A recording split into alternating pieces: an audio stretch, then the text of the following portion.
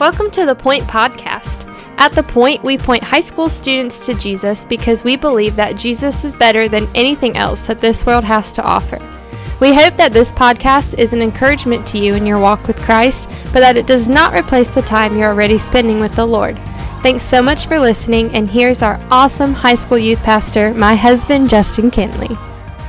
Hey, what's up, students? Happy Friday to you, man. Hope you're doing well, and I hope you're excited to continue walking through the book of 1 Samuel with us. And man, I challenge you real quick. Take this, and if you're listening to this, just repost this on your story and just share it with someone, because, man, you never know what one share or what one repost is going to do and who's going to see it. Because today I think we're talking about something that's pretty challenging and encouraging for us in 1 Samuel chapter 9. I think 1 Samuel chapter 9 is one of the more underrated chapters in all the Bible, because if you remember how yesterday ended, it ended with Israel demanding to be or to have a king. They're looking at all the other countries around them, and they're like, hey, all these people have kings. We want to have a king. And so they're demanding a king, and God is going to give them one. And it's then at the beginning of 1 Samuel chapter 9 that we meet this man named Saul. We meet this man named Saul, and Saul's dad, his name is Kish, which is kind of a cool name, right? And how this passage starts off is Kish, Saul's father, loses these donkeys, right?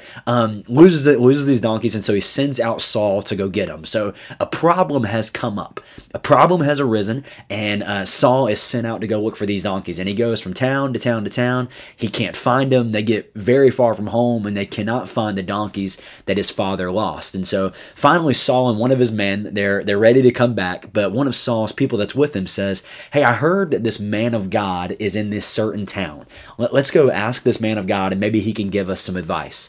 That man of God is Samuel. And what's so cool in verse 15, so you hear this whole story kind of this whole story develop of, of Saul losing the donkeys and all this stuff. You hear this whole story develop. And then in verse 15, what you have is you have a flashback to what happened the day before. And the day before, God told Samuel that the next day he was going to see this person that's not normally there, but this person that's going to come up and is going to be the next king of Israel. And so what's amazing is Samuel on this day looks out and he sees Saul coming up to find him. And God speaks to Samuel and said, this person is the next king of Israel. This is whom you are supposed to anoint. Why, you say, Justin, why does that matter? Why is that important? Why is that cool? Well, what's pretty incredible is how God uses a problem to get Saul to his calling.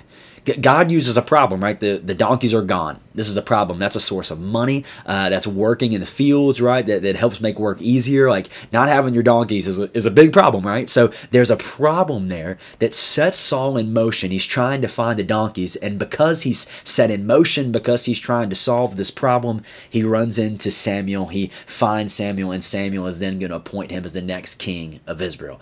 So Saul's problem got him moving. And when it got him moving, he found himself understanding what his calling was going to be. And, I think back to this past Wednesday where we talked about not discrediting transition moments in your life, because God can still work in transition and God can still move and do mighty things in transition. I think this passage reminds us that, man, don't discredit every problem that comes up, right? So many times we're tempted to get frustrated with problems. We're tempted to get discouraged and dismayed and just really frustrated when problems in our life arise. But what is happening here?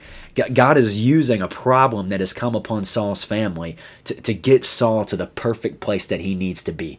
And I just wonder, some problems are of our own making. Some problems come up on our life, and there's nothing we could do about it. It's just the natural way of life. I wonder if there's some problems in your life that you're frustrated by right now, but God is using those problems to change something in you. He's using those problems to bring you to someplace else. He's bringing those problems to bring new people into your life. I don't know, but that's exactly what he does in Saul's life.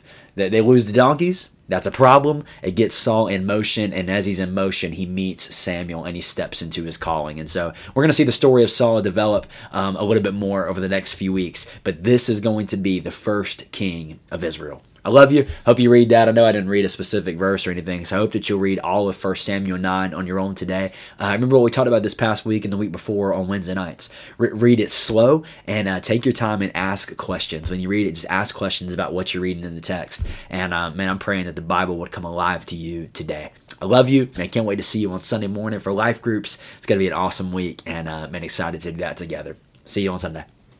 Thanks so much for listening. The Point is a ministry of First Baptist Church Indian Trail for high school students. We offer life groups every Sunday morning at 8, 9:30, and 11 o'clock, and we meet on Wednesday nights at 6:15. For more information, you can go to our church's website at fbcit.org.